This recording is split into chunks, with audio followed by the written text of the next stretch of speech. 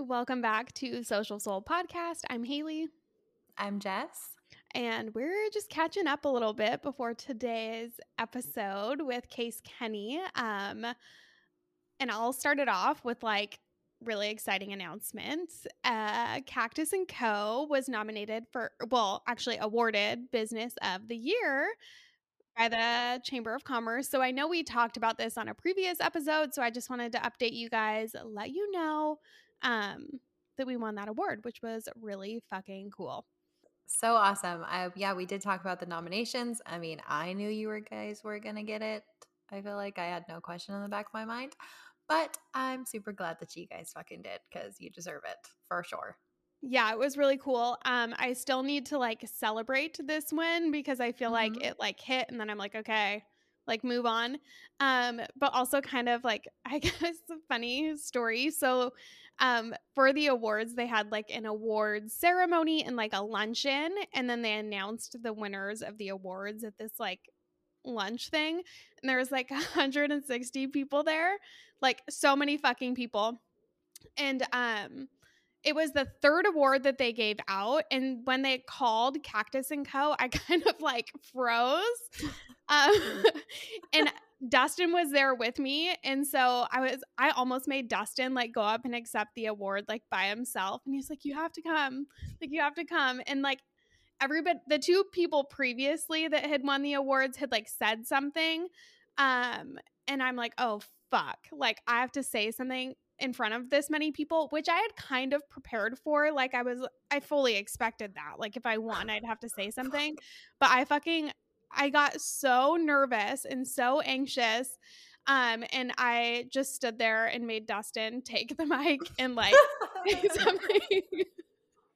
And it's just funny because afterwards he was like, it was like we were getting engaged all over again, because it's very similar to our engagement story. When he proposed to me, he did it on a stage in front of a ton of people, but he told me we were doing this contest on the stage, and I had to go up there, and I was like, I'm not gonna go up there, and I was looking for other people to go up there, and he was finally like, you have to come. So it's kind of funny because he was like, it just felt like that all over.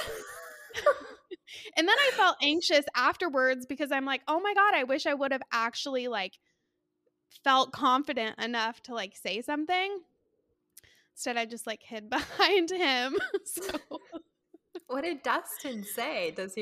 Was he prepared for that, or was he just like, oh fuck, and he just rattled off whatever came to mind? well, for one, he's a way better public speaker than I am. Okay. And I think he did just rattle off whatever came to mind. He said thank you. And then he kind of was put the spotlight on me of that I do a good job. And so he just said thank you. But afterwards I was like, fuck, I wish I just would have manned up and just done it. But I talked to my therapist about it this morning, and she's like, well, what would you have done differently next time? So I don't know, just kind of a funny thing. Something to think about though is you are very much interacting with customers all the time, doing the events and actually working at the store, and you're always the one talking. So I feel like you shouldn't be too hard on yourself for not being the one to grab the mic and actually talk in that moment, because that was Dustin's time to shine, you know? Yeah, definitely. This is his strong suit. That's very true. It's a good point. It's his contribution to the business. Yeah, and you guys are playing to your strengths, you're good at the social interaction in the retail setting and he's good at the public speaking. So I think it went perfectly. Okay, perfect. Great. That's why you're my best friend. Yeah, I just had to share that because then I just have felt anxious since. So yeah. Yeah. Funny. I get that. There's nothing worse than being in a public setting and getting nervous and acting a certain way, and then afterwards being like, fuck, why did I do that? Yeah. Because it's literally just you get so wrapped up in okay, I shouldn't have been like that, or I should have done this. And It's so overwhelming. Yeah, well, there was they took like a photo of all the winners afterwards, but then people were taking photos during the event, and like I saw an Instagram post that was like photos of people up there accepting the awards, and I'm like, "Oh my god. I cannot I don't even want to see the photo of me like standing up there." Like, it's like I feel embarrassed by it, but yeah, whatever. Just fuck. I mean, I'm very similar to you in this Yeah. sense where I would be like, nope, I'm not looking at that. I don't want to see myself standing up there looking like a fucking idiot. No, Yeah, like thank I you. know I was nervous. I know how I felt. Like I don't need to relive it. Exactly. Yeah. So, Oh my uh, God. you'd think that I'd be like more confident, like public speaking, but I think because of like the way I interact with people most of the time is like one-on-one settings or like on the podcast or like I'll talk on our Mhm. Instagram stories, like things like that. Like it's not super social. I don't know. So kind of funny. Yeah, we did kind of create the podcast with one of the goals in mind being like, oh, we'll get better at public speaking if we do this. But in reality, I don't feel any better at public speaking because I No, just talk to you and it's like that's comfortable to me. totally. I mean, I guess when we have the guests on, it's a little bit more like public speaking in a sense because it's with somebody that I'm not comfortable with, but it is still very intimate. So, And we still get nervous as hell. yeah, I am So, not meant to be like one of those people that travels the world, a motivational speaker. I would love to do that if I was a different person than yeah. myself. Yeah. Like, I think that's an awesome career. For me personally, I would never make it because I would be like throwing up and shitting myself before I get on stage every time. Would be Yeah, good. there's one podcaster and author that I follow that she does do public speaking and she's been very honest about her fears of public speaking and like debilitating anxiety that she has had. So it's actually, I mean, kind of like I guess inspirational for me because I'm like I guess you could go from this like terrified to actually being able to do it. But one day, this was my first opportunity and I didn't do it. So there's always next year. I guess next year I might have to like present the nominees. So we'll see. Oh, shit. Yeah. Well, that's a little bit easier, I feel like, because it's not about yourself, Yeah. you know?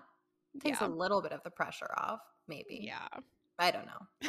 Fuck We'll public see. speaking in I'll general. just be up Just there like sweating. So oh yeah. Oh yeah. yeah. Don't wear light gray that day. No. Okay. What about you? What do you got? Good news. I am currently on my period and I've had barely any pain this period. This is my third day that I'm on it. I think this is the first time I've like had this low of pain. The first day when it started, I had some cramps. I took a little bit of like Pamprin, but most of the time, like Pamprin doesn't touch my cramps. I have these like Tiger Balm pain patches that I've always used. So I usually take like a shit ton of Pamprin. The pain patches, I put those on my like uterus. And then I smoke a shit ton of weed to like numb the pain. Like there's so many things I usually have to do to even get like slightly comfortable. It doesn't take it away, but it's just like just enough more Bearable. comfortable. Yeah, to like keep me from fucking going to the ER because I don't know what else to do. So this was the first time I like barely used the pain patches. I haven't smoked any weed and I took Pamprin just like a few times. And I was like, Wow. holy shit. Like, I am literally still bleeding right now, and I wouldn't know it. And that has never happened to me before. Yeah. I'm like, do you think this is like something you've been doing differently that's like helping or? Yes. So, I previously had mentioned the book Woman Code on here, Yep. the cycle syncing stuff. And I've just been consistently doing the tips that she gives in that book for since June. I think I skipped the month of July just because the breakup and all that shit that happened. But it's been like a couple months that I've been consistently doing. And the main things that I've been doing is just the morning routine stuff. Whereas, like, right when I wake up, the first thing I do is I drink 12 ounces of water, usually like lukewarm water, because cold water is like really rough in the morning unless you're super hungover, which I haven't been. Um, I love ice cold water. I am not an ice cold water person. Oh, I That's could that's chug not that shit in the me. morning, like, and it's so refreshing. Ugh, that literally makes me sick to think That's so about. weird. It is, like, alarming to my system to drink cold water in the morning. I can't do it. But so water 12 ounces of water first thing when I get out of bed on an empty stomach, and then I eat only protein for breakfast, and I do that within 90 minutes of getting up.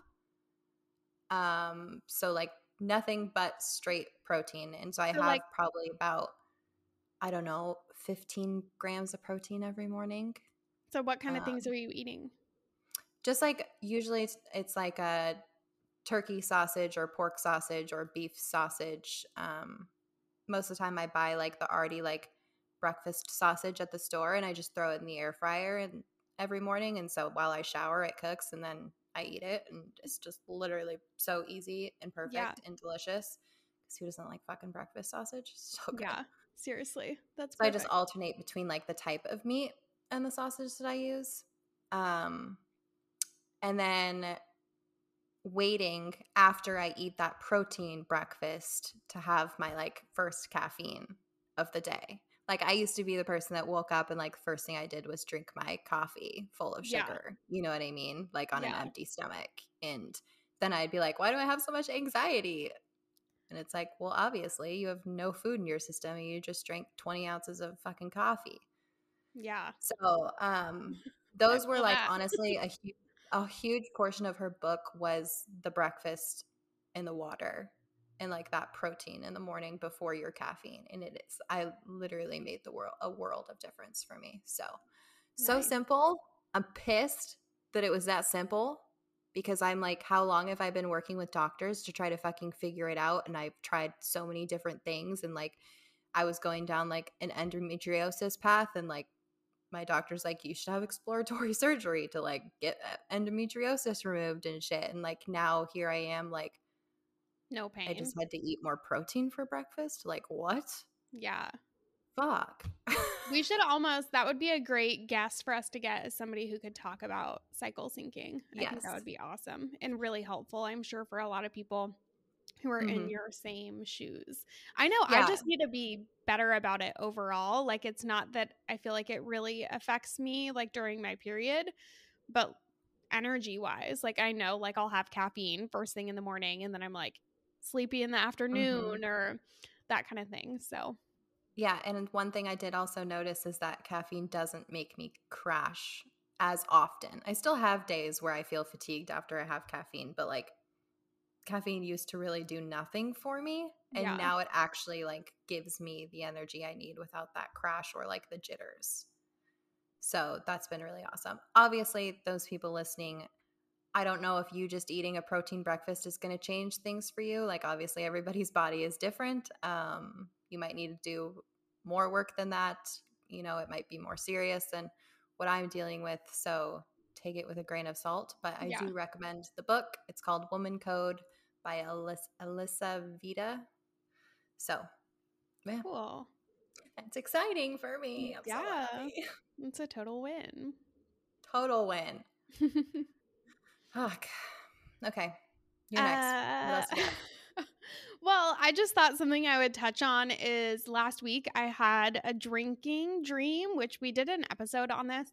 Um but the dream, like, it just felt different, I feel like, than most like drinking dreams. Like, I don't know, I feel like I in the dream like had decided that I was gonna drink and then I was drinking and then like before I know it, I was like wasted and then it was like too late. But then I like felt like guilt and remorse for like having made the decision to even drink.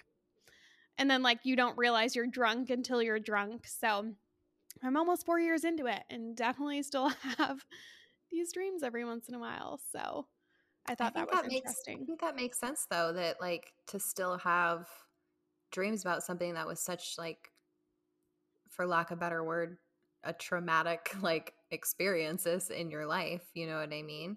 Yeah. Like I still have nightmares about when I was a cocktail waitress. I'm like, I haven't done that since fucking 2015, Yeah. 2014.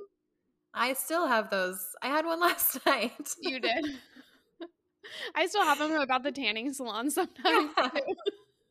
So I think it's definitely, something that was a huge part of like your transformation and like who you are. I think it's probably pretty normal to Yeah, I guess those now to that I pop up. think of it too, I feel like there was like 2 weeks ago, probably, because I have definitely been dealing with like a lot of anxiety lately. Like, that's something that I've just really noticed.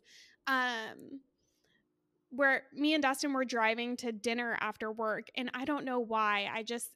The thought that I had was like, oh, the one thing that's going to calm this anxiety would be like taking a shot of tequila. Like, I can get a drink when I like go to this restaurant. And obviously that's not something like I plan to act on.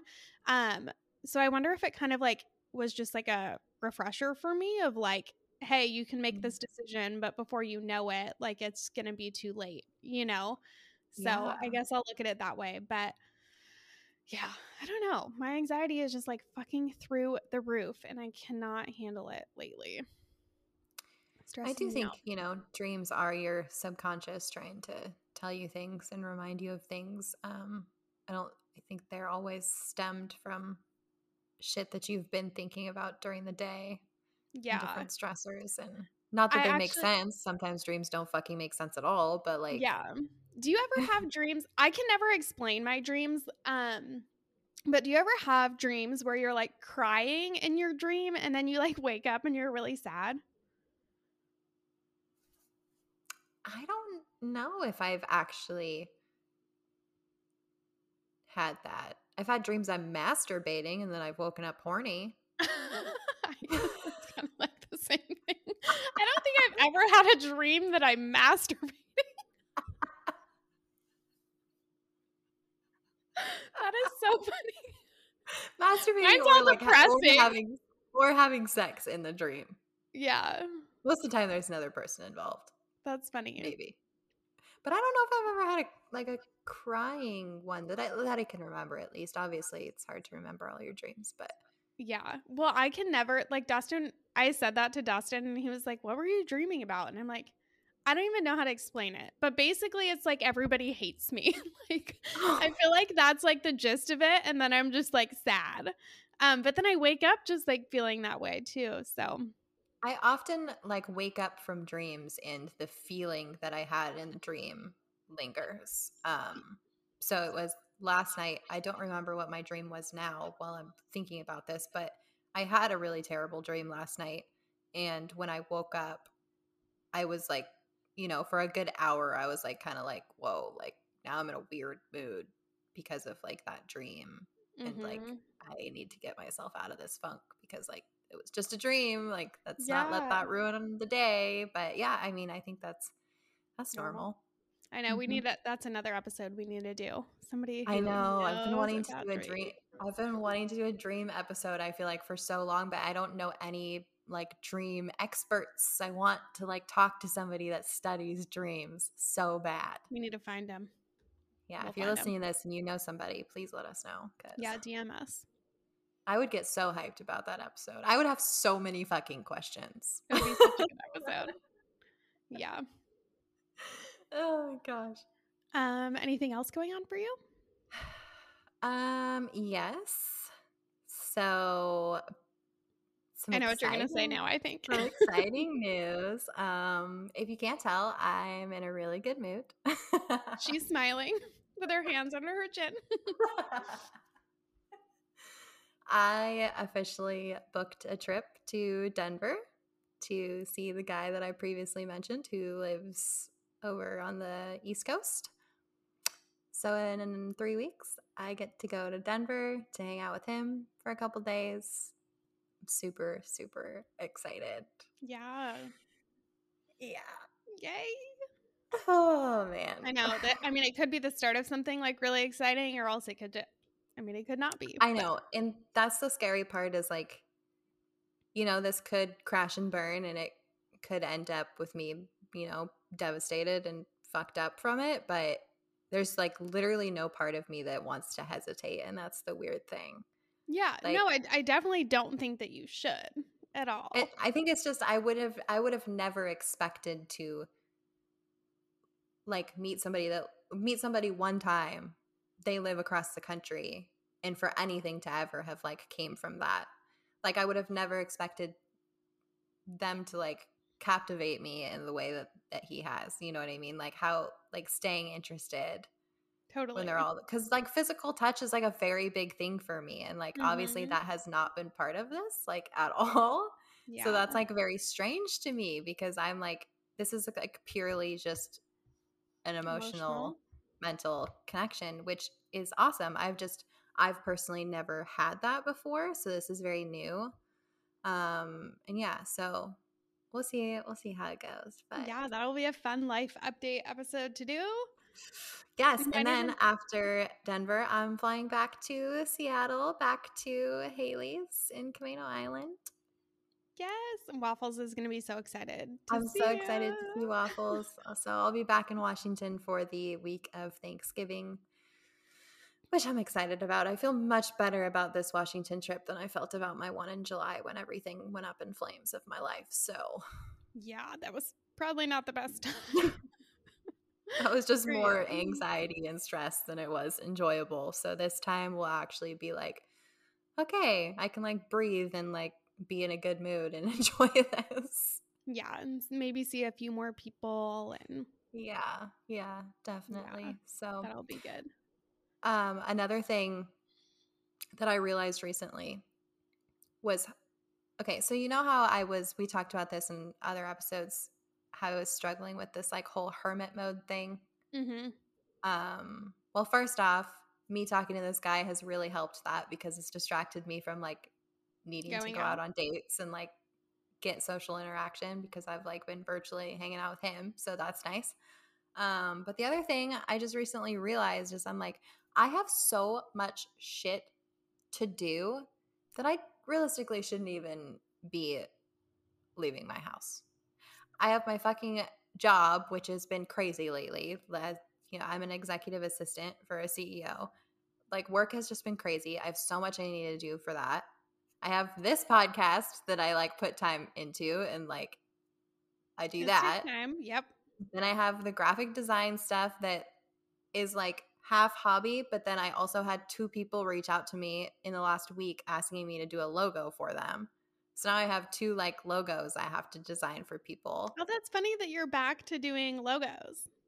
Yeah, well, I think they already knew that I did it in the past, so they needed them. They were like, "Hey, do you still do this?" And I was like, "I mean, I don't not do it." So, Well, you it's not totally designed Cactus and Co.'s logo. I it's just true. got all of your services for free. Well, technically somebody paid me at the time. So, That's great. you just got to benefit from them. Yes, all the benefit. But yeah, so I'm like, I have so much shit to do. And then I have three people who want me to make like digital print designs for them too. So I'm just like, okay, like I literally should not leave the house. I have so much shit I need to do. What am I even worried about? It's not like I'm Yeah. sitting here bored. Yeah. Yeah. Well, I mean, I'd say that's a good realization. It took you a while to figure it I out, but know. that's okay. um, it's whatever. Yeah, it did take me a while, but I'm here now. I'm enjoying it. And I'm just gonna chill until I go to Denver. Good. I'm excited for you and excited to see you. Yes, I'm so excited to see you too. I can't wait to hug you. Yeah. It's nice that you can like stay here when you come into town. Like I feel like Hmm. this is one of my favorite parts of you like living somewhere else is like when you come home. Like it's exciting. And then obviously the dog is thrilled. So Yes. I No, get it's excited fun. for We get her. to like have our little like roommate moment again every time I Mhm. come home. It's so Totally. fun. Totally. Speaking of the dog, I just wanted to share this before we get into today's episode. So this last weekend, me and Dustin went and stayed with a friend of his's place in Cannon Beach, and we took the dog with us because we road tripped. So it was like a 5-hour drive to Cannon Beach. But let me fucking tell you, owning a dog is so humbling. Like, so we got there really late on like Friday night, and then there was another dog there, just like a little wiener dog. Um, but then on Sunday, we were planning to leave on Monday. On Sunday in the morning, Waffles wakes up and decides she's just going to puke like 4 or 5 times at this guy's house. She pukes on the couch, she pukes on the rug, and then she also just like puked on the tile. So we ended up like having to leave early, but that is the fucking worst thing ever. And then when we got home though, I realized I think she was just like really anxious, and I don't think she like relaxed at all. Because when we got her home, even after the 5-hour car ride, like all she did was sleep. Like she just was Mhm. like passed the fuck out, which is kind of unusual for her. Like I figured she would have had a lot of energy after the car ride. Um so yeah, that was rough, and we probably won't ever travel with her again.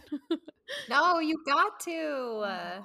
You have to do it again so she gets used to it. That was your guys' Yeah. first trip. Like, Yeah. that doesn't, it really does not surprise me, like her puking or being that tired afterwards. I feel like that's so normal for a dog that's like hyperactive and like anxious and in an Yeah. unknown environment, completely new, not used to, not hasn't been to that place, but also hasn't been on a long car ride like that. So, Yeah. Well, and like, then that's being a big around thing. another dog like all the time too. She just was probably on high alert. Me and Dustin, we were talking about it, and we were like, she probably didn't even sleep at night. We feel like we'd wake up and she'd be like kind of wandering around the room. So I Mhm. just felt like really bad for her when we got her home. I was like, oh, poor girl. You So could get her those little all natural treats that I used yeah, to give to my dog, that I had with my ex when he had surgeries that kind of makes him chill. yeah. I forget what those are called, but they're all natural, so they're not like dangerous at all. Yeah, we had But actually talked about it before we got her in the car, and then we just didn't get well, obviously anything. you hadn't done So, it before either, so you didn't really know exactly what she was going to be like. But yeah. maybe you could, like, next time you go on a trip, bring those, and then if at night if she's not sleeping, give her one, so Yeah. that she'll actually sleep and like chill out. Or I don't know, Yeah, might be useful that's just to true. have them to just in True. case. On another note, Cannon Beach is so freaking pretty. Like, I honestly, like, I love like going to the beach when it's sunny, but there is something about like a chilly beach that is so peaceful to me. I fucking love it. So it was I really don't nice. agree with that statement, but I know I am you happy wouldn't. for you. Yeah. So that's about it. I do agree that Cannon Beach is absolutely fucking beautiful. I've only been there once, but I still think about it randomly. I'm like, oh, that time I went to Cannon Beach was so pretty. Yeah, there's just so much beach, and it's like sandy and yeah, just gorgeous. Mhm. So, All right, well, we ready to get in today's episode? Do a little introduction of who we've got coming on. yes. Yeah, let's do it. All right. So today's guest, we've got Case Kenny. He is a Chicago based writer, podcaster, and recording artist with 8 million downloads and honors as an Apple Top 30 podcast, Top 100 mental health podcast, iHeartRadio Top 10 podcast as well. Case has made a name for himself as a mindfulness thought leader, and his passion for growth and introspection grew even bigger in 2020 with the release of his music/mindfulness DJ collaborations. He's coming to us from Chicago virtually, of course. Wish we could do this in person. So, you're like a successful writer, podcaster, and recording artist, right? Do you have any other things that you do besides those? uh, no, that's all I do. No, I mean, it's pretty accurate. It's one of those things where it's like, it's tough to describe what I do. I say I share my feelings for a living, which I say that kind of ironically and, cleverly, I suppose. But, writing, podcasting, making music, like those are my passions anyway. And it's, a privilege and lucky to say that those are also my like career title. So I'd say at this point in my life, like those are the things that really matter to me that I enjoy doing outside of normal human things. But those are the things that, really light me up and get me excited to live my life. I think that's so true though, because like out of like many of guests that we've had, it's always so hard for people to describe exactly what they do because like people's jobs these days include so many different varieties, so many different things. Podcasting, writing, like you make music too. Like there's so many different things. What do you call yourself? you just call yourself a man of many talents, I guess. I like that. Yeah. Yeah. It's weird. Like, I think we're all wired to want to have like titles and like one word things to describe what we do. And I think that's, humans, we want to find some, universal words that describe us so people can be like, oh, now I get it. But, it's great that here we are in, 2022, 2023, and there's so many different ways to make a living or describe yourself. So I think it's cool that that's the fact. But yeah, it was easier when I was younger and I just worked in sales. So I could just say sales and people were like, oh, all right, well, that's boring. But at least, at least people could, recognize what I did. So. Well, we definitely want to start off by like diving into kind of how you came to be all of these things.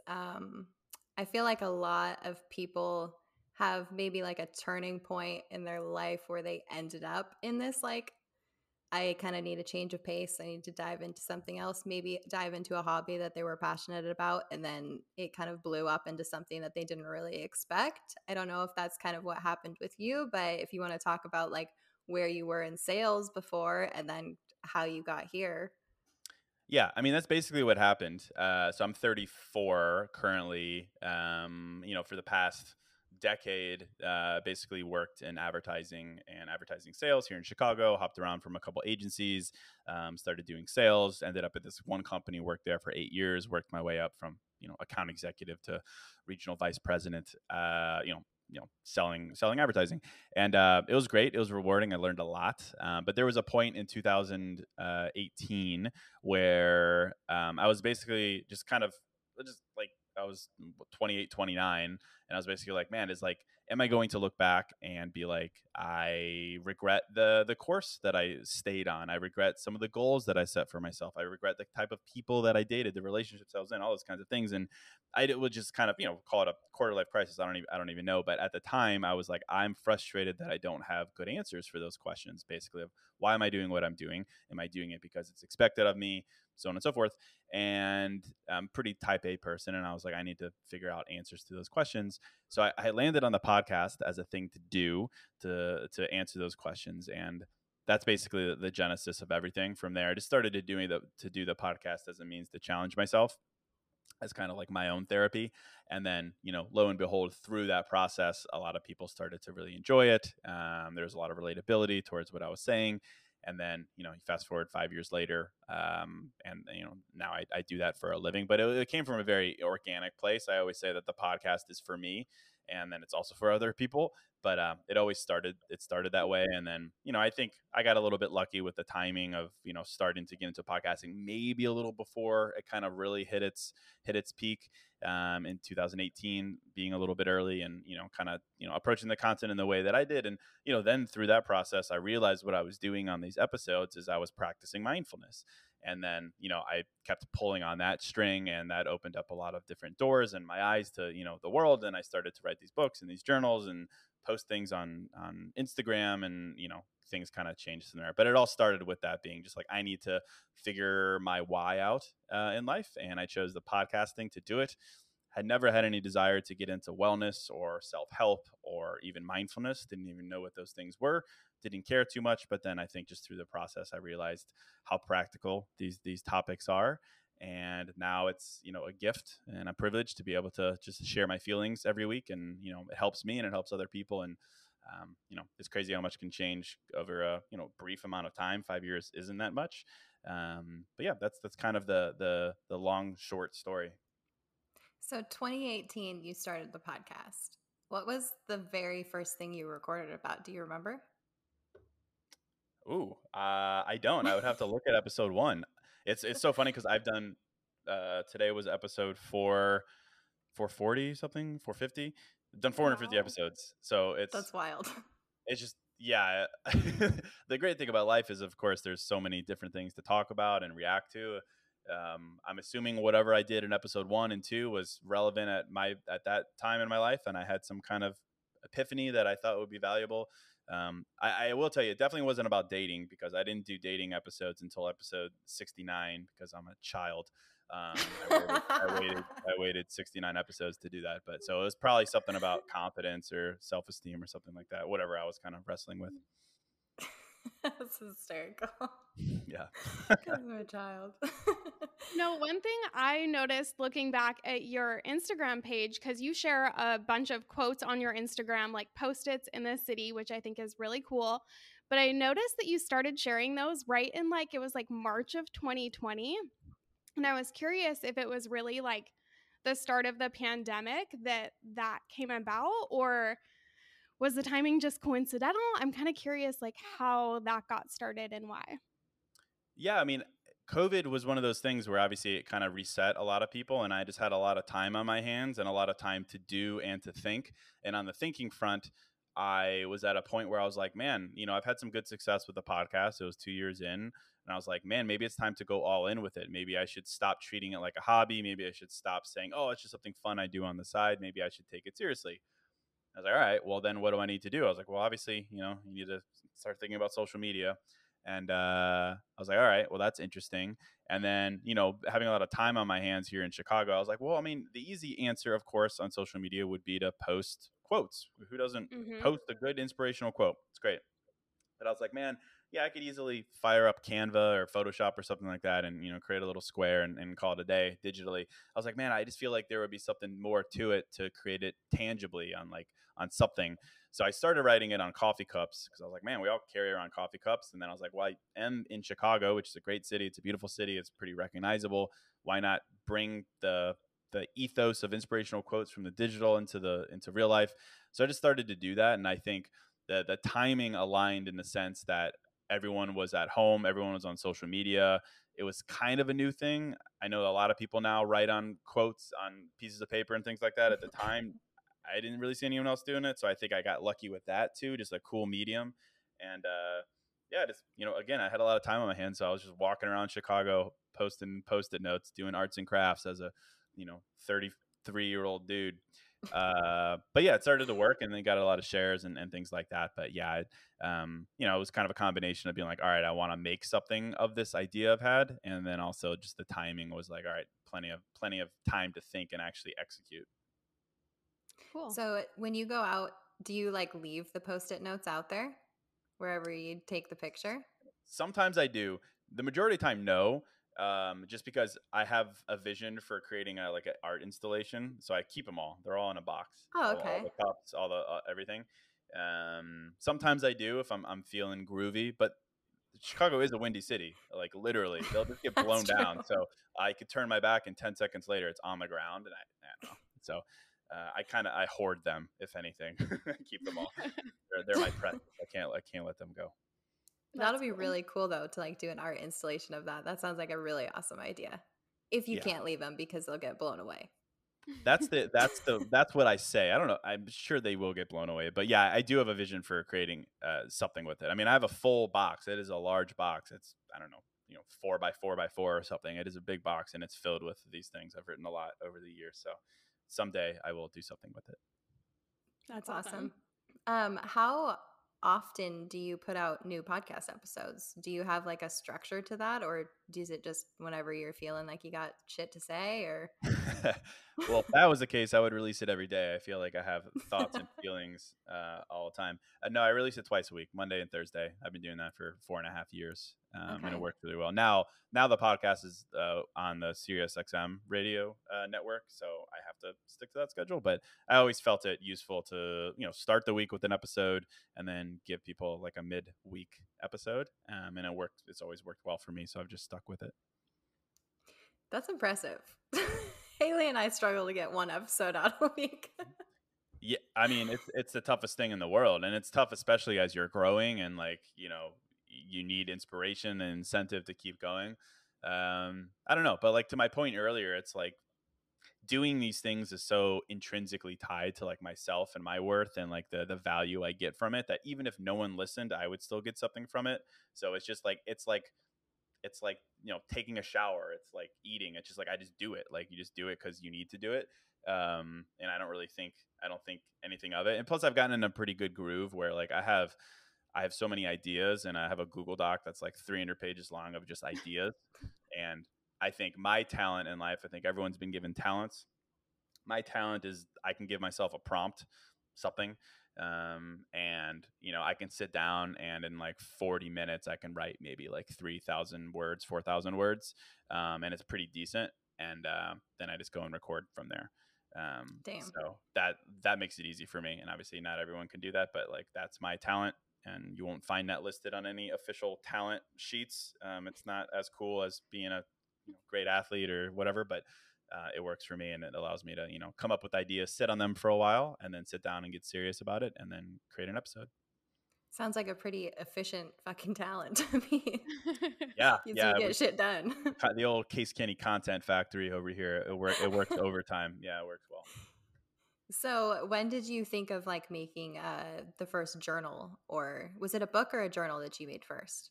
First one was a journal. Okay. I mean, I had that idea for a while. I was actually talking to my buddy earlier today who runs a pretty successful fashion brand. And I was telling him, I was like, man, I had this idea for a journal for a while, but I kept talking myself out of it because I was like, there's a million journals. Tim Ferriss had a journal. There's a bullet journal. There's a 5-minute journal. Everyone's got a freaking journal. This is in 2018. No. This is in 2020. And I was like, well, who am I to create another journal? Does the world need another journal? And that was such a limiting, idiotic mentality to have. I wish I could go back and slap myself in the face. Politely, respectfully, of course. And I just, for a while, I just like, who am I to create a journal? And eventually I snapped out of that. And I was like, well, I'll create a journal that I would want to use, because I had wanted to get into journaling for a while, and I had bought a bunch of journals and I didn't like them for me. They were either basically empty journals that were like, design your own journal, do stream of consciousness journaling. And I'm too ADD for that. Or they were way too like in your face, like do this in the morning, come back at lunch, do this, then at night do this. I was like, man, I am more stressed out journaling than I would be otherwise. So anyway, I was just like, I want to create a journal that I would use. That's a mix of prompts and empty space and white space and simplicity and some quotes and this and that and the other. So I just did that. And that was the genesis of the first journal. And then again, COVID, I launched it in January 2020, and then COVID came right around, and there, seemingly was a demand for wellness products, and I sold out of them very, very quickly.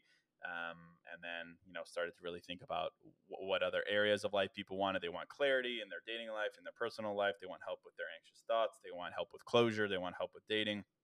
So I just started to, basically turn everything I learned on the podcast into digestible prompts in the form of journals. And now I'm, doing more, full book writing and like book/journal concepts, where it's like half journal, or it's like 80% book, 20% journal, where I write a chapter and then help you, really cement understanding in your life through a prompt or something like that. But it all started with kind of breaking free of that imposter syndrome. And then, people were so kind and so supportive, and, the journals work. So, just kept kind of, again, pulling on that thread of what interested me and what works for me, for myself, and what it works for other people. And here we are, 6 journals later. I can relate to the journal struggles a lot, because I feel like I own 50 different journals, and I've probably filled out like 1 page of each of them and then given up on it. Yeah, I feel like it's very relatable. So I appreciate your view on that. I might have to check out your journal and see if it works better, since you had that same view of them. Let's see. Yes, that's the ultimate test. And then from journals, you started doing, I don't know if you call them like musical meditations. Yeah. So I call them dance music meditations. Okay. I call it music and mindfulness, whatever you want to describe it. I host a radio show called Zen Disco, where I mix together dance music and mindfulness. I've always loved dance music, house music, EDM, whatever genre you wanna call it. But yeah, I started to do these mixes just on my own, because I produce a DJ, and I would basically put together a set, and then kind of in the interludes, in between mixing tracks, I would drop in with, some thoughts, basically taking the idea of a DJ set, where most DJs will play like 40, 50 minutes. And then, sometimes they'll hop in and be like, talk about the track or talk about their upcoming touring schedule. I was like, wouldn't it be cool if it was mindfulness instead? Because what greater connection is there than music and mindfulness? Like, music has the ability to put yourself in a very vulnerable, honest headspace. And I personally find somewhat of a struggle with classic meditation. I'm just not, it just hasn't really worked for me. And obviously you need to practice to get better at it. But I was like, man, maybe combining upbeat music, not calming, soothing, clear your mind type music, very upbeat music, 128 beats per minute type music. So I started gravitating towards there, and I started to do these mixes, and those started to do really well. And then I started to reach out to different DJs and producers to, do collabs with them. I've done some with Martin Garrix and Griffin and Cheat Codes and folks like that in the music space. And it's just been really cool to see, for one, my passion of music come together with my passion for mindfulness, but also to see people really gravitate towards kind of a new, different medium of, it's not even meditation. It's more just like the music puts you in a vulnerable headspace. The mindfulness gives you something to consider, and you can work out to it. You could run to it. You could walk to it. You can groove to it, whatever you want to do. But it's just, filling that empty space of interludes with some intentionality. And it's just cool. I just think it's cool. Like, I just love music. I love mindfulness. I find it difficult to not do things that I'm interested in. And so I've just kind of thrown all my creative weight behind it, and it's pretty cool to do. I think that's awesome because, like, I've tried so many times to do meditations, and I feel like the calming music just makes my mind race more because there's like not enough distraction for my mind. Whereas, like, when I listen to music, I'm so focused on like the beats and stuff like that and like the actual rhythm of the music. And then, like, when I'm my best creative self, I'm listening to the most upbeat music and like coming up with like the best ideas. I'm not listening to like slow, calm, Yeah. reminding me to breathe music. Like, that Same. makes sense. Same. Yeah. I mean, there's been a lot of science and studies done on like flow state and things like that. And it has a lot to do with progression and repetition with music. And that can certainly be done on the slow melodic side, but I think it could be done better on the, upbeat, energy driven side. And, dance music in particular is built around a basic structure: break, build, drop. And, when you can do that with a good melody and good repetition, and I just think it works really, really well. I sometimes think I drink my own Kool-Aid on that too much, because I really do think that concept of music and mindfulness is like the next big thing, but we will see. But I enjoy doing them. Yeah, well, it's I, very original too. I love that you're taking yeah. the things that you love and mixing them and then finding out how they're beneficial to other people. I just think that that's so cool. I love the originality of it too. I'm curious, where can people access these meditations? Is it through your radio show? Yeah, yeah, I need to get better about that. Sometimes I'm doing them on the podcast, like for the bigger episodes. You could just scroll through the podcast and you'll see it's like Martin Garrix or Griffin. Otherwise, yeah, it's called Zen Disco, and it's on like SoundCloud and everywhere else. It's just a separate show. Okay. And I do those episodes. Okay, cool. I can't wait to check it out. Thank you. Okay, so I want to get into the nitty gritty stuff now, the dating and relationship stuff, because this is the kind of shit I love to talk about because it's so fucked up. Love it. It's so fucked up. All right, maybe just my dating is fucked up. I don't know. We'll see. But okay, so I've listened to a couple of your podcast episodes, and I actually wrote down a few things that I heard you like talk about that I know I wanted to talk to you about. One of those things was, it was episode 436 of yours, where you talked about step 1 and step 2 standards.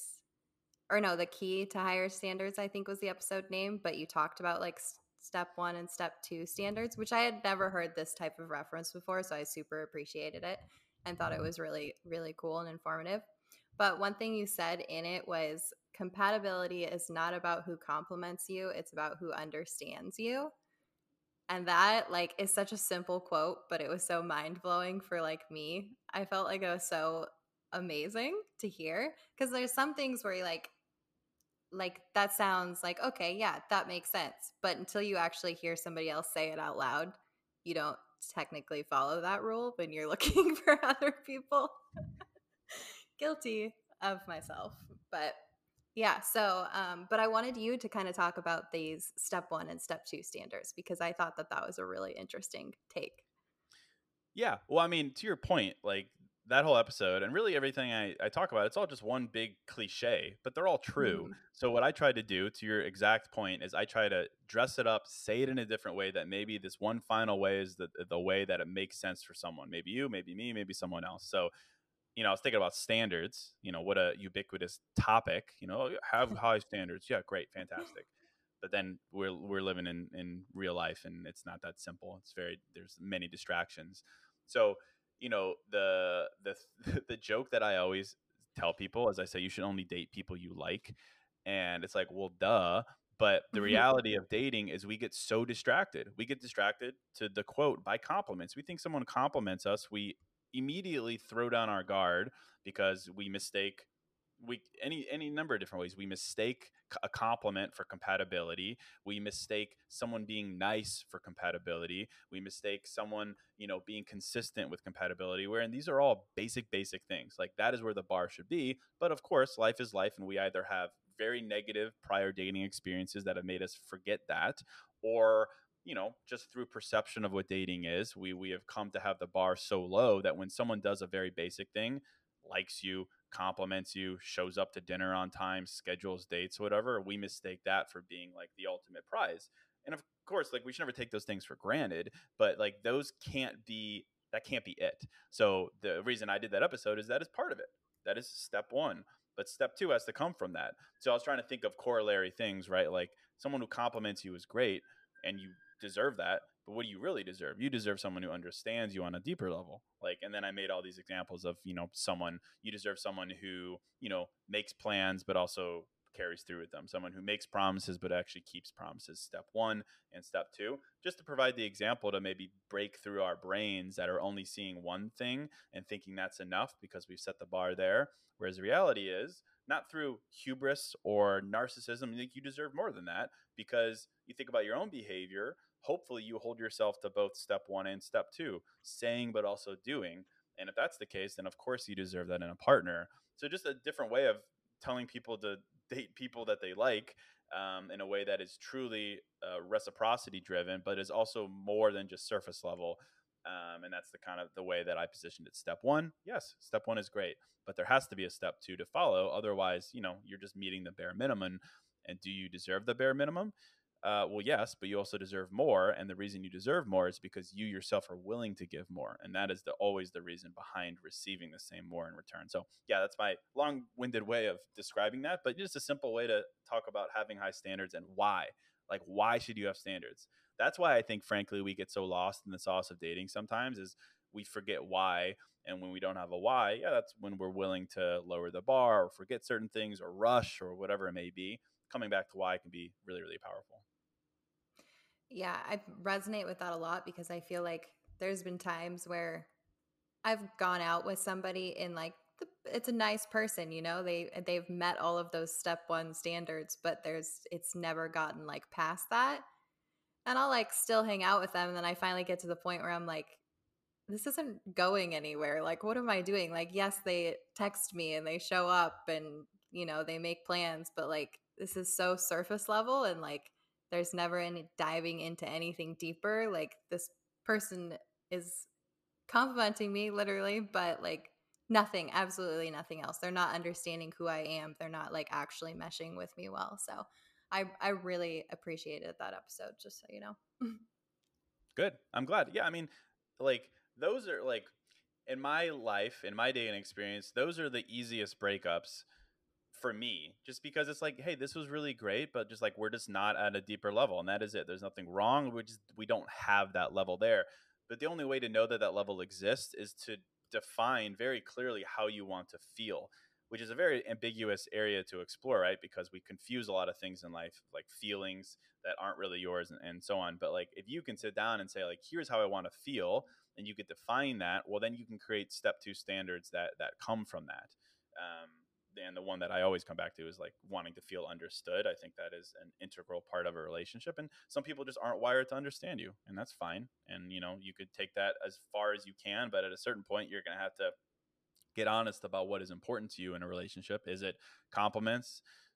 Maybe honestly, some people that's very important, and that's all they really need. And that's great. But hopefully they've done the work to sit down and say that is what they want, and that's good enough for them.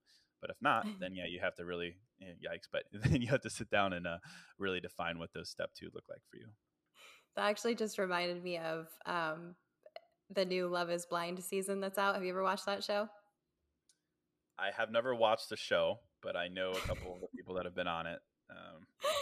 The new season that was out, there was a a girl in it where she literally told one of the guys, she was like, I just like compliments. I only need surface level. And he was like, okay, I well then mean, I don't want to propose to you. And he just broke you it gotta off you with gotta her. respect But that she though. was just Like, like, that's all I need. yeah, kudos to her. I mean, if she's being truly honest with yourself and she's not actually just saying that, like, good for her. Like, Yeah. good. But yeah, it's kind of wild. Yeah, I mean, but she was very like, yeah, honest and open about it. She's like, that's all I need. If it's not gonna work for you, then, keep looking. Simple He was life. like, I'm Yeah, out. a compliment a day. That's it, man. All right. Which is, she actually ended up getting engaged. So she clearly broke through that barrier, maybe with somebody Huh. else. I don't know. But Either that or the dude had just had a Rolodex of compliments ready for her, and that was good. and maybe he only needs surface level too. I don't know. Who knows? But There you go. another thing that you have talked about in an episode is anxious dating thoughts. And I feel like this kind of goes hand in hand with, for me at least, like my attachment style. So I don't, for me, my attachment style is fearful avoidant. I recently learned this. And anxious dating thoughts are like my number one thing that I've been working on lately, because I hate that. I hate the feeling of like when you first start dating somebody and you're like trying just understand where they're at, right? But like not everybody's like super communicative about that at the beginning, right? Because maybe they're like dating some other people at the same time. Maybe you're dating other people at the same time. There's just like so much anxiety involved in like the beginning of dating somebody, I feel like. But I know you had an entire episode on this, so I'm curious what you have to say. Yeah. So I actually I did a recent episode on anxious dating thoughts, very surface level. I did a whole episode on anxious avoidant as well, because that's a super Okay. interesting attachment style to me, because it's combining two, which is really interesting. It's like you want a relationship, but you're nervous of the whole concept. Or nervous is the wrong word, but fearful in a conditioned sense. Yeah, I mean, attachment styles are one of those topics that, I will present the facts and then I'll move on, because I am not the guy to help people deconstruct their attachment styles. That is what therapy is for. That is what for breaking into your adolescent learning and your learned behavior in your childhood. I'm not that guy. I'm not that guy. But when I think about attachment styles and I think about anxious thoughts and I think about all the different ways that I see people kind of derail themselves and self-sabotage themselves, not through their fault necessarily. Again, we're talking about conditioned behaviors. At a certain point, though, it does become an active versus passive mentality. And I did an episode recently where I just very matter of fact that I was just like, listen, we all have these anxious thoughts. I've been there too. At a certain point, hopefully you've done some inner work. So at least you could say, okay, I understand where it's coming from. At least there's the ability to do that. That's a huge first step, right? At a certain point, you have to like ask yourself, you have these anxious thoughts and you have something that you want, that you're working for, that you say objectively you deserve, namely a healthy relationship. You have to ask yourself, what is stronger in your life? What is a stronger influence in your life? The anxious thoughts or your belief in what you deserve? Personally, I like giving myself like two options in instances, because it just simplifies things for me. It's yes or no, it's left or right. And I find in those instances where I'm having those thoughts and I'm at the level where I'm self-aware enough that I'm having them and I could pause before I believe them to be true, I can say, what is stronger? My belief in what I deserve, let's call it love, let's call it partnership, or these anxious thoughts I'm having? It works really well for me because I get fired up. I'm like, are you kidding? Like, I've done all this work. I believe this about myself. I believe what I deserve in a partner relationship. I believe that so strongly. I'm not going to let these thoughts be stronger than them. And I just find in instances like that, all it does is it helps you push through, because an anxious thought is only an effective, aka a debilitating anxious thought, if you allow it to hold yourself back. If you could push through it, that is how you get to what you deserve. And anxious thoughts are one of those things that they're never really going to disappear. Like beating anxiety, beating attachment styles, it isn't about like vanquishing those things. It's about learning what triggers them, being able to look at those thoughts and saying, okay, I see you, but I'm going to do this. I love the word despite, because I think the word despite is the ultimate reflection of how we live as humans. Like, you feel what you feel, but despite that, you do X, Y, Z. It'll always be that way. We'll always feel anxious. We'll always feel imposter syndrome. The most successful, wealthy, influential people I know always feel that. No amount of wealth, success, beauty will ever remove those things. You're going to feel it. You just get better at dealing with it. And in the case of anxious dating thoughts, I just come back to that question. In this moment, am I going to let an anxious thought be stronger than my belief in myself? Well, no, hopefully is the conclusion you arrive at. You might be very tempted to let it not be that. But if you can get yourself to that point, maybe you can use that no to kind of fire yourself up, to like stand up a little bit straighter, to not be so passive in that moment, and to push yourself through whatever derailment is considering going on in your life, whether that's, being anxious in how you communicate with this person, hiding yourself, let your overthinking get you the best of you, whatever it may be. Coming back to a source of power is what we all need to do. And I think a question like that can be helpful in certain instances. So for me, that's worked really well.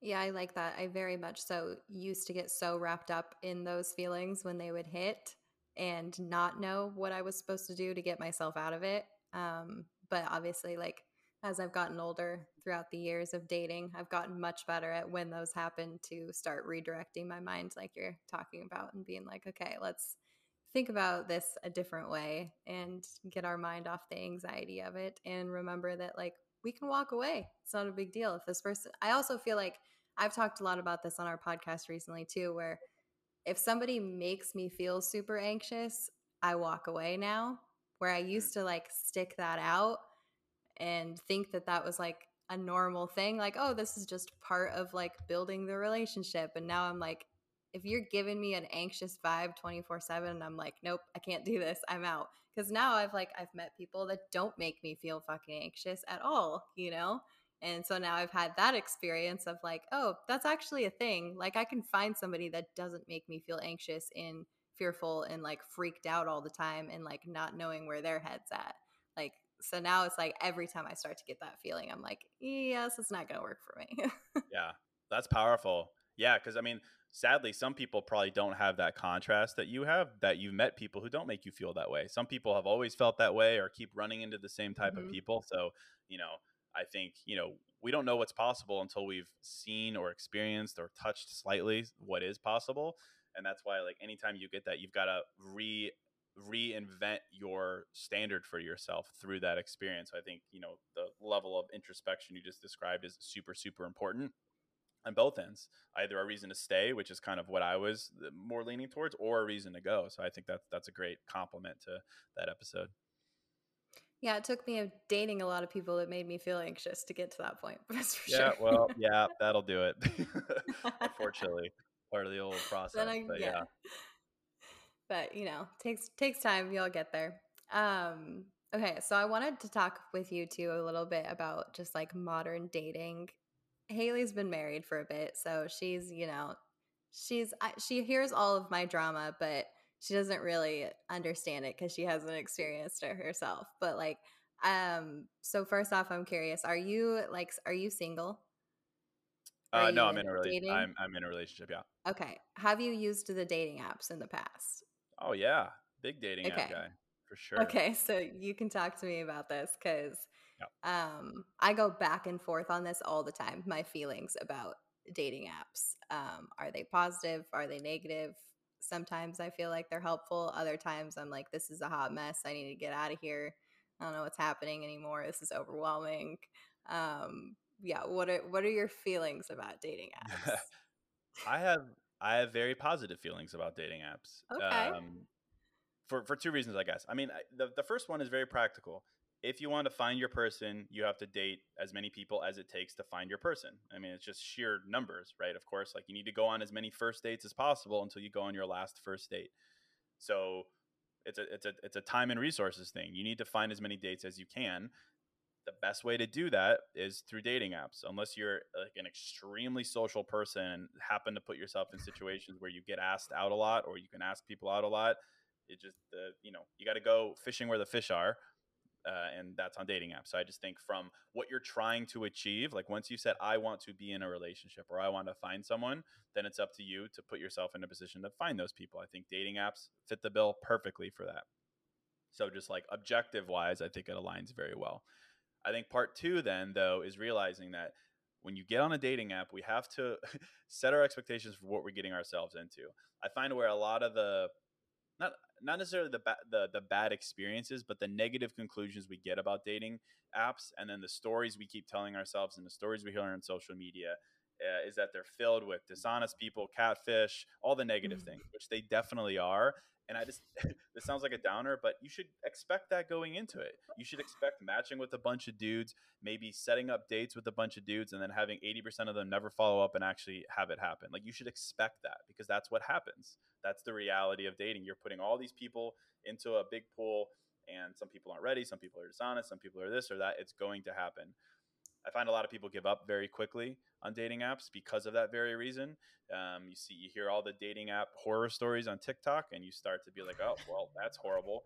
So I don't know. I just think there's a certain level of practicality and comfort that comes from knowing that it's going to happen, and that when it does happen, you can't take it personally, as best you can, and you should move on. I think we can talk very practically about dating apps. I think there's some dating apps are better for relationships and some are better for hooking up. I think some dating apps actually provide some element of actual compatibility. But beyond that, I mean, I always had good experiences with dating apps, because the dating apps are literally there to set up a date, the first date, date one. Like, the whole point is to be like, I find you attractive, you find me attractive. Maybe there's something more. Maybe you like the same music, or maybe you laughed at the same joke. But beyond that, it's literally just a physical. I agree that we're both attracted to each other, and that's all you need. The purpose is to get onto the first date as fast as you can, so you could actually judge compatibility. I find a lot of people get very wrapped up in the talking on the dating app stage, and of course, it's easy for me to say, because as a woman, you need to be safe and you need to gauge that more than I suppose I would hold myself to that standard. But beyond that, it's about getting to that first date, and then from there, it's no longer a dating app thing; it's a person thing. Um, yeah, I don't know. That I think I think, of course, with dating apps, you're putting yourself into a position where people lie, people aren't being honest about what they want. You could say, I want something serious. They can agree, but they really don't. That's the human condition. You're going to find that within dating apps or without. But I think at the end of the day, if you're trying to find your person and you recognize that it's going to take bad dates and good dates, then I think dating apps are a great solution. As long as once you get onto that first date, you're looking for standards, step one and step two standards, you know what you want. You're willing to ask the tough questions. You're willing to ask the questions that cut through the bullshit. And then from there, I think it's on you. And the dating app just provided the means to meet someone new. I love that you talk about like utilizing it really as a tool, because I feel like it would be so easy to get caught up in so many of the things on the dating apps. But I feel like it really just boils down to like using it as a tool to get on a first date, like you said, and then going forward from there. So I think that's awesome. Yeah, That's what I have to remind myself of with the dating apps is like, they're so easy to they're on your phone. They're right next to, Instagram. They're so easy to just open and scroll through like you do on other social media stuff. And I find myself wanting to do that. And then I'm like, I don't even actually want to talk to anybody right now. Like, why am I even on this app? If I was to match with somebody right now, like, I'm not sending a message because I'm not even really here to interact. Like, I'm just bored and I'm just scrolling. And so I have to stop myself from doing that, because I get mad when guys on the dating apps do that to me, but then here I am, I'm doing the same shit back to them, and I'm like, all right, Jessica. Yeah. Well, I mean, that's a great self-aware mentality. I mean, yeah, I remember being on dating apps. Sometimes you just do it because you want the dopamine of someone saying they're attracted to you. Who doesn't want that? Of course, it's nice. That's why I just think it's so important to go into it being like, yeah, it's going to be disappointing. It's going to be this. It's going to be that, and that's par for the course.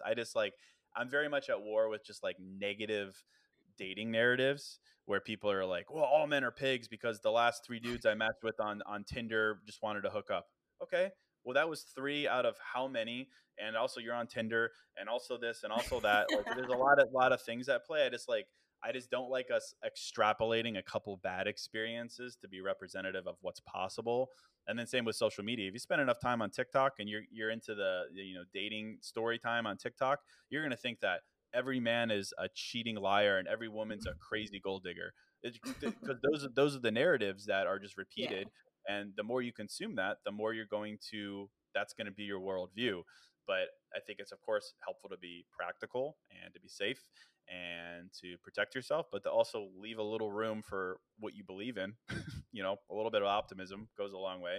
But I think dating apps are one of those things. You know what you're getting into. I know so many people that have met on dating apps that are happily married.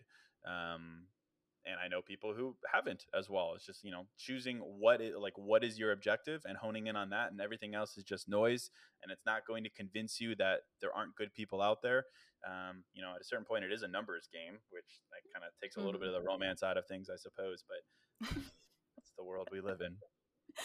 I always have to remind myself too, like, it's so easy to like line up multiple dates in a short period of time with the dating apps because you have so many like people that you're scrolling through. Whereas like before dating apps were a thing, it wasn't as often that you would have a date option become available, right? Because it's like, oh, I have this friend that might want to meet you, and then you set up a date, and it's like it's so much more rare to have those connections. And then here these dating apps are just like, you want 3 dates this week? Sure, go for it. Like, Yeah. and then you see like negative results so much more often because you're going on way more dates. Yeah. Well, so that's the downside of dating, of course. So like it's going to be so interesting 50 years from now to look back on just like the psychological impact of dating, because it means it's the grass is greener is true to form on dating apps. You're just a swipe away from another date. And when you compare that to maybe in the past where you went on dates somewhat more irregularly, so you tried harder, you were more intentional, maybe you were more open-minded, maybe you compared less, whatever it may be. Now it's a swipe away. If even if you like someone, you could maybe find someone a little bit better. Like, so that is the true downside. And that's more of a societal issue than it is an application issue. That's that's the same with, that's the negative symptom of social media as well. It's always going to be that way. That's a topic for someone smarter than me to actually look at, social, cultural impact. But that's why a lot of times it's like, sometimes I remember when I dated, like it was very easy for me to like take some of the intention out of things. Like if like I went on a date with a woman and we didn't really gel, or she was like, I'm talking to someone else, I'd be like, that's fine, cool. Like just because like that's the mentality now. And if someone didn't take the time to get to know me, I can't really take it that personally. Like, you either rejected someone you didn't know, which, all right, so, or, there wasn't a relationship there to begin with. Like, I can stomach that much more than, a relationship that ended. And I think, that happens a lot on social media. You have people who never really even gave each other a chance because of this new mentality. I don't have a solution for that, of course, but that's also something we have to recognize. That's something I think about often, though, is like the 50 years from now, seeing the psychological effects of the dating world now with like the apps and social media in general. Yeah, I don't know though, because I saw this stat. Let me see if I could pull it up. I had a screenshot because I was going to share it. It was like something about, this is related. According to the Washington Post, the number of men under 30 who have never had sex has tripled in the last 10 years. So I don't know what the number is now when it says it's tripled, but that's a lot. What? And it just like, it makes me think of why. Because if you think of like dudes using dating apps to just hook up, you would think that number wouldn't increase. So I don't know. It's just like so interesting to think about everything relationship wise, whether it's hookup culture or whether it's monogamy or whether it's the age at which people are getting married or settling down now. It's totally in flux. And I would say dating apps, social media has a big hand in it. But I don't think we'll truly know why for a while or to what extent. So take that for what it's worth. A lot of more virgins apparently, which is fine. Of course, it's fine.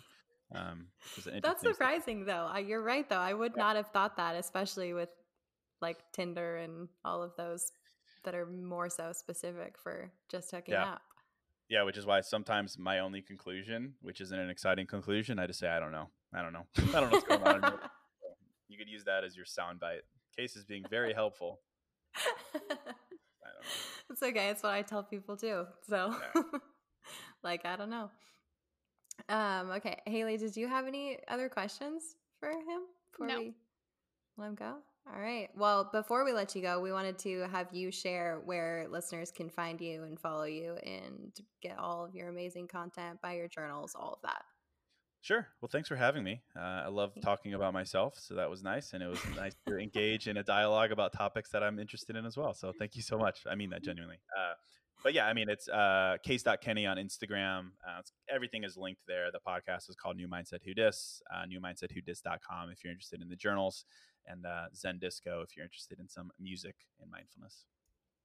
Awesome. Yeah, we appreciate you being here so much. You're actually our second male guest that we've had on this podcast. So we appreciate you for coming on. Well, thank you. But I hope I didn't disappoint. No. No, you didn't at all.